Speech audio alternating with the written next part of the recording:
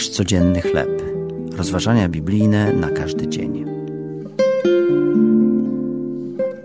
Więcej niż zwycięzca. Tekst autorstwa Dixon na podstawie listu do Rzymian, rozdział 8, wersety od 31 do 39. Gdy mój mąż był trenerem drużyny piłkarskiej naszego syna, postanowił nagrodzić swoich zawodników i pod koniec roku zorganizował dla nich specjalne przyjęcie.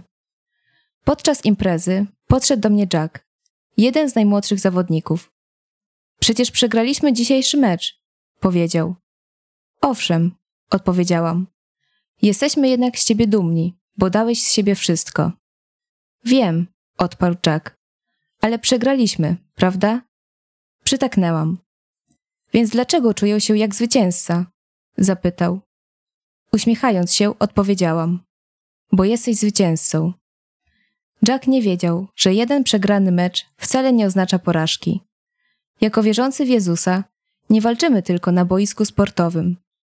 Apostoł Paweł w liście do Rzymian pisze o zależności pomiędzy naszym obecnym cierpieniem na ziemi, a przyszłą chwałą dzieci Bożych. Gdy bowiem walczymy z grzechem, Jezus przekształca nas na swoje podobieństwo.